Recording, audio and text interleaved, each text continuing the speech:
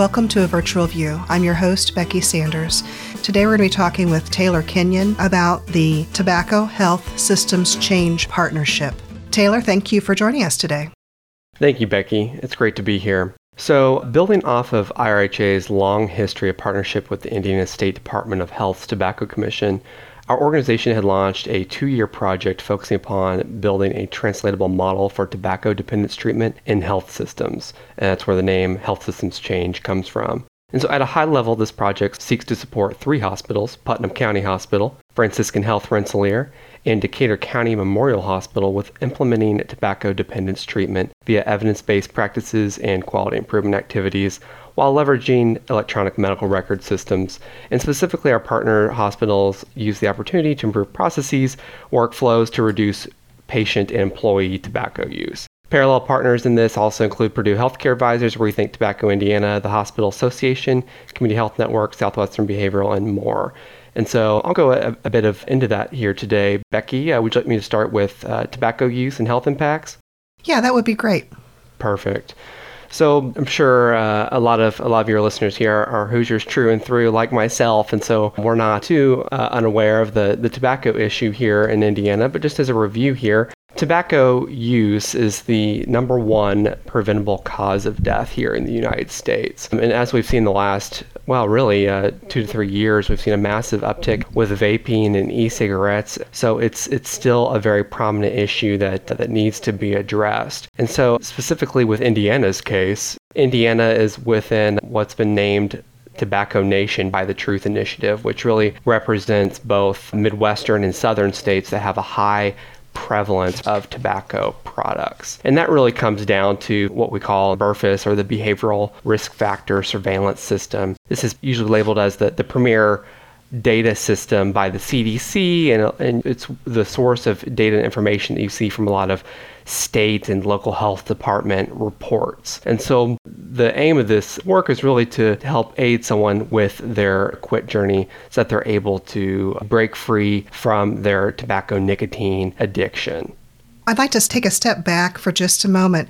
And can you tell us when the Tobacco Health Systems Change Partnership started and how you got involved with that? So the Tobacco Health Systems Change Partnership started in proper about 3 years ago, because as I mentioned, it's a multifaceted cohort with multiple organizations and hospitals. But my own story, and with IRHA, we're on our 2nd year presently. And so the cohort represents a variety of hospitals and health systems around the state of varying sizes and patient populations. So the Tobacco Quit Line has been around for a long time here in Indiana. And with this new partnership, I'm starting to hear new words. You mentioned the Behavioral Risk Factors Surveillance System. Can you tell us a little bit more about that? Yeah, most certainly. So, and you're right, the Tobacco Quit Lines have been around for quite some time, and I do like to always stress to everyone that these are evidence-based methods by which to quit tobacco.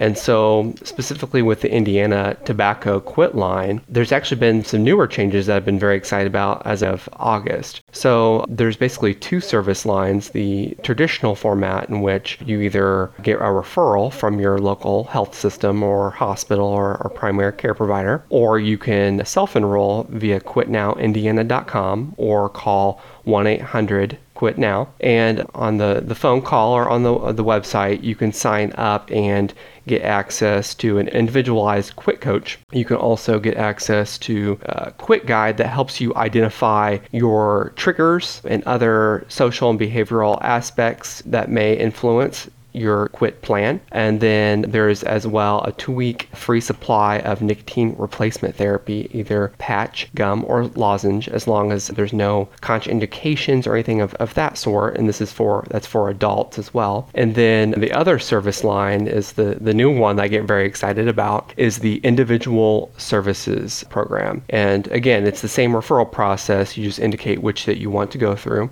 But what makes this different compared to the traditional model is that you can select your services a la carte.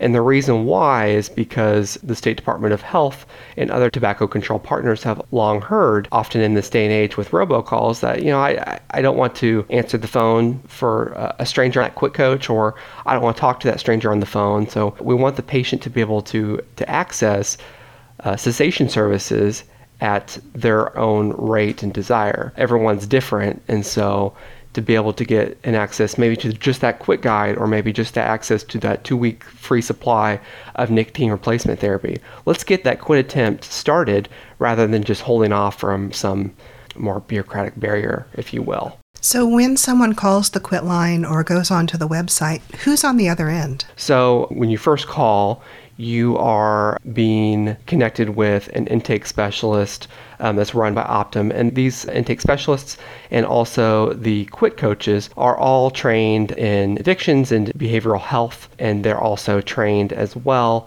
for unique patient populations. So what I failed to mention previously is the quit line has many different paths specific to patient populations. There's the normal adult, there is programs that are set up for pregnant mothers, there are paths set up specifically for behavioral health populations. And what really changes in that, the behavioral health program is a bit more involved. It's a 12-week program as opposed to the adult, and there is a longer duration of nicotine replacement therapy because, as we know from research, nicotine addiction and behavioral health conditions can make that quit attempt harder. So we want to make sure that they're supported. So the long answer to that question, Becky, is that there are trained specialists there ready for you for that call. It's not someone at the end of that line that has no idea what they're doing. They are quite competent and ready to talk you through and to help set up a quit plan. So I've heard the term TTS. Those are tobacco treatment specialists. Can you tell us a little bit more about the certification that they have to get? Yes, and I can speak from experience on this one. So I'm actually a tobacco treatment specialist as well. I went through the University of Massachusetts Medical School program. And I do like to highlight a local partner here, Rethink Tobacco Indiana. They are our local trainer for TTS training. However, there are other national programs around, including MD Anderson and the Sloan Kettering Cancer Center. And so tobacco treatment specialists, they actually represent a diverse field of healthcare professionals. There's no prerequisite that you have to be a nurse, a physician, psychiatrist, that sort of thing, or respiratory therapist. However, the tobacco treatment specialist certification can aid practice of those roles. But really what this training does is to introduce healthcare professionals to the whole continuum of treatment of nicotine-addicted patients. So, for example, what are the best evidence-based practices in regards to screening and intake of a patient, both for traditional medical and behavioral health systems? As well, what are the pharmacological options out there? What are contraindications that I should be wary of as I talk to a patient? And arguably most importantly, at least in my personal opinion, is that how do I speak to the patient? How do I speak to them about this very difficult topic? Because as we know, talking about addiction, it's obviously one of the most important conversations that you can have. It's not usually the most fun conversation you can have. So a lot of the programs that, especially the local University of Massachusetts Medical School program, really stresses motivational interviewing. And so getting through that, you not only get practice and learn that, but you also get exposed to a cohort of other peers and students around Indiana that you can lean upon for additional assistance and conversation for motivational interviewing and tobacco treatment practice. And I do like to plug as well, in regards to that, we, IRHA, are a co-partner along with Rethink Tobacco and the Indiana Hospital Association and the Department of Health with a tobacco treatment specialist community of practice call as well to really focus on updated information. But I do like to stress, while it's called a TTS community practice call, tobacco treatment allies are plenty accepted as well. Back when we were talking about the quit line, you were talking about different paths or different facets of the quit line for pregnant moms and for adults. Is there a special facet or path for minors? That's the great question. We've seen the last 2 to 3 years with the vaping epidemic, what public health has referred as EVALIs, or basically lung injuries from the vitamin E acetate scare in vapes and e-cigarettes. It's been the question, what do we do for our youth, specifically those under the age of 13? And so under the age of 13, did you say that right? Yeah, under the age of 13. We do see use of e-cigarettes in middle schoolers, not to mention high school. Wow. So I'm familiar with the ratio of nicotine in a vape cartridge versus packs of cigarettes, but our listeners might not be. Can you share that?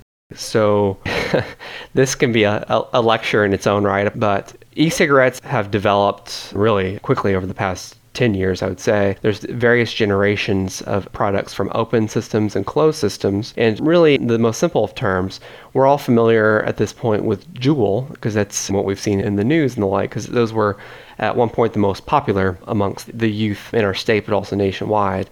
But when I mean open and closed really mean those pod-based systems that come pre-filled from the manufacturer and you insert that into the device. But there's also open systems in which you can place the vaping liquid directly into the system, but you can also put in other types of compounds, THC and the like, and so it gets very difficult trying to track what's truly in that vape. To reach back to your question though, as far as nicotine content, yes, like those Juuls, you can really equate about one pod being a pack of cigarettes. So if you have, a 13, 14-year-old who's doing a pod or two of Juul a day, that's really equating to a pack or two of cigarettes a day, which is shocking to very many people. So when you wonder why some people are very addicted to their vaping device, it really comes down to that nicotine content.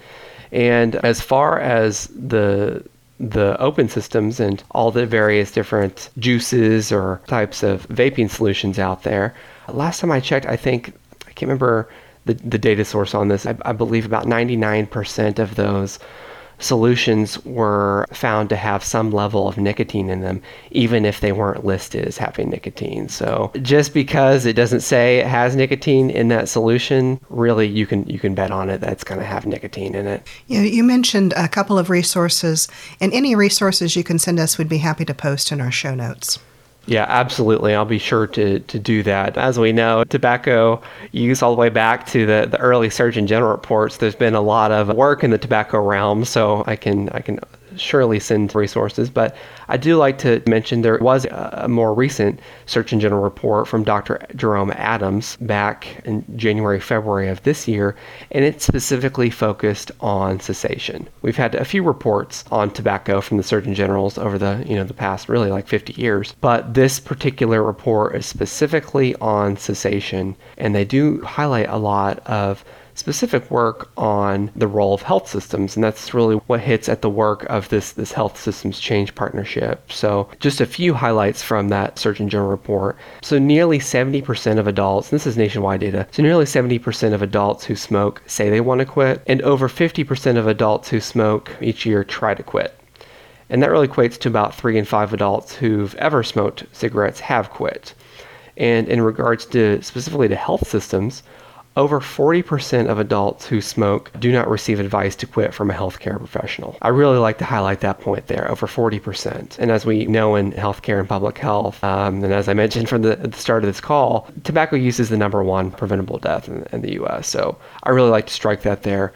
And then the last few points is that fewer than 1 in 3 adults who smoke use cessation counseling or FDA-approved medication when trying to quit. And then fewer than 1 in 10 adults successfully quit smoking each year. So taken all together, working with local health systems is a perfect area to continue to drive inroads with tobacco use and tobacco cessation. And that's really the heart of this program work.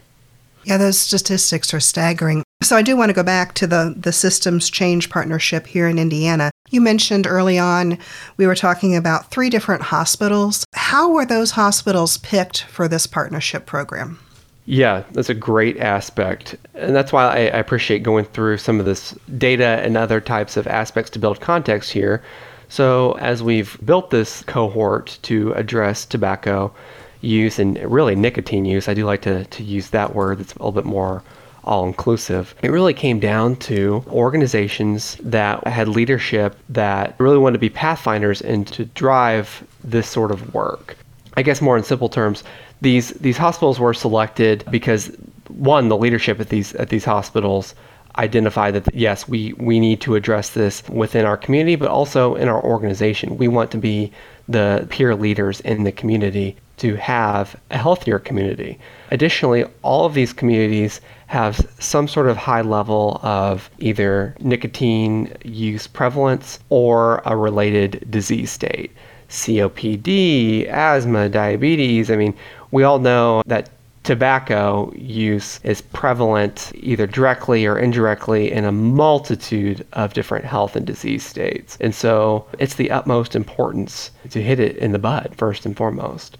And so really taken together, it's that local leadership and that community need that selected these sites within our IRHA cohort, but also with our other health systems that are engaged in this work across the state.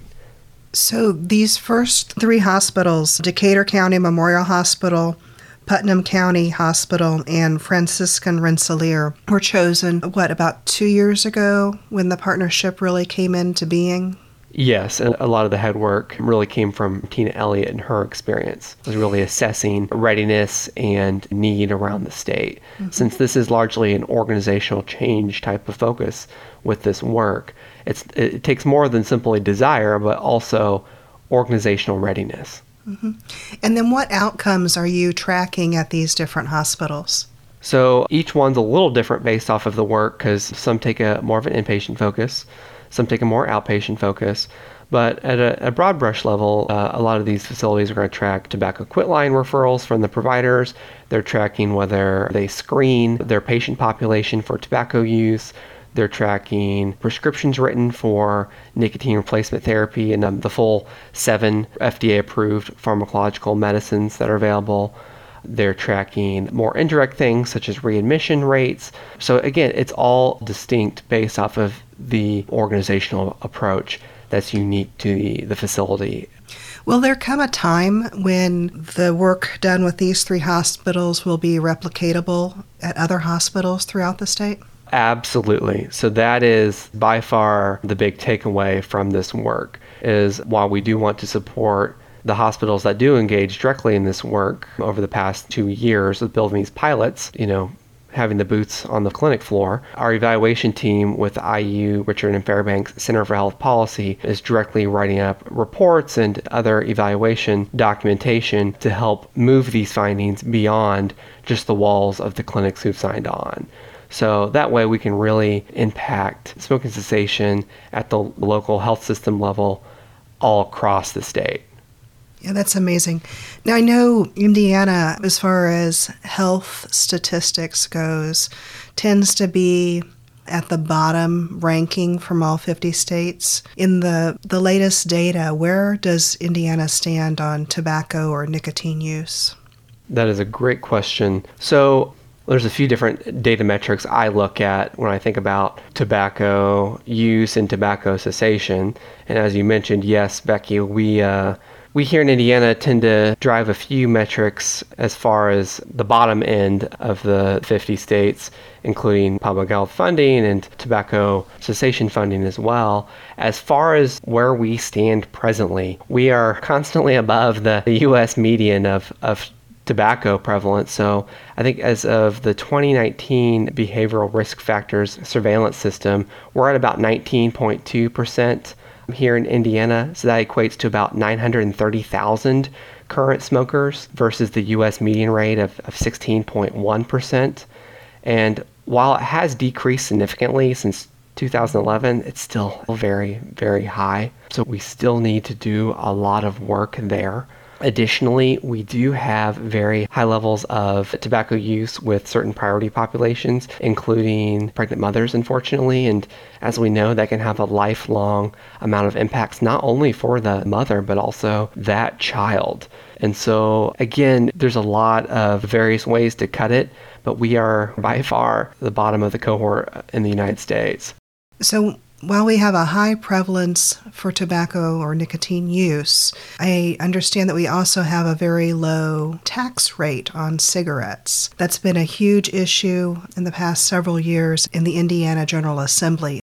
Yes, so we've had a few different attempts at a tobacco tax within the last, really 2 sessions. I always have to commend our partners at Raise It for Health and the American Lung Association and the American Heart Association for being strong advocates for this type of work. We do know from the tobacco research field there's a few different ways to affect tobacco use from a pure population level. This is by far the most effective way to do so. I don't want to discredit by no means the raising the tobacco use age to 21.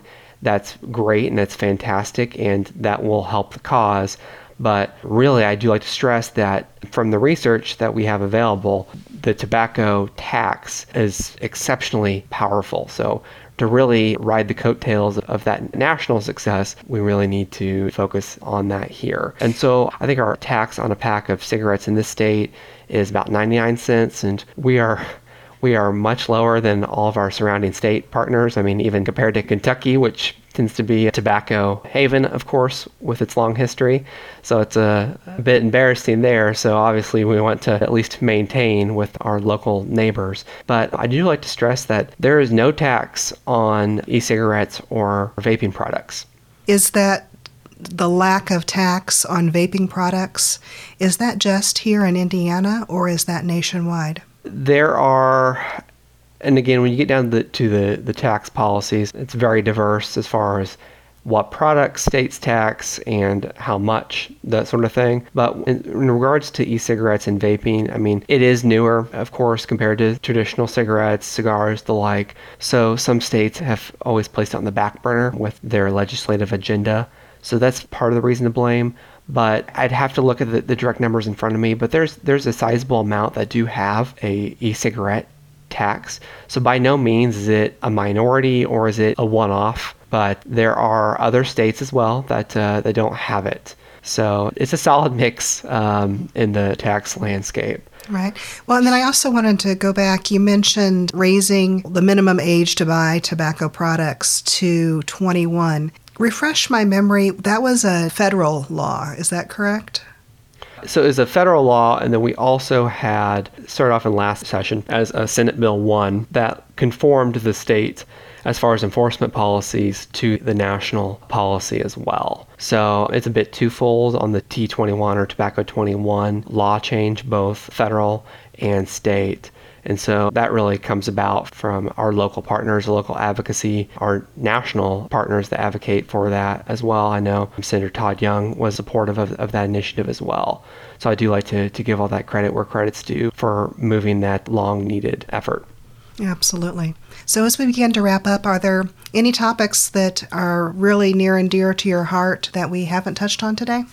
Absolutely. So obviously with this line of work, it's all resource driven. That's always a key with the tobacco control work. You know, where can I find this? Where can I find that? So I do like to just take a moment to, as we finish up these final thoughts, what are some great resources for our local health systems to reach out to? And so, as we mentioned, the tobacco treatment specialist training, please look to Rethink Tobacco Indiana on their website, rethinktobaccoindiana.com, I believe. I can send that into the notes. But they have a great warehouse of other resources as well, fact sheets and the like. Debbie Buckles and Kayla Sue are great friends of mine, so I always like to give them a plug.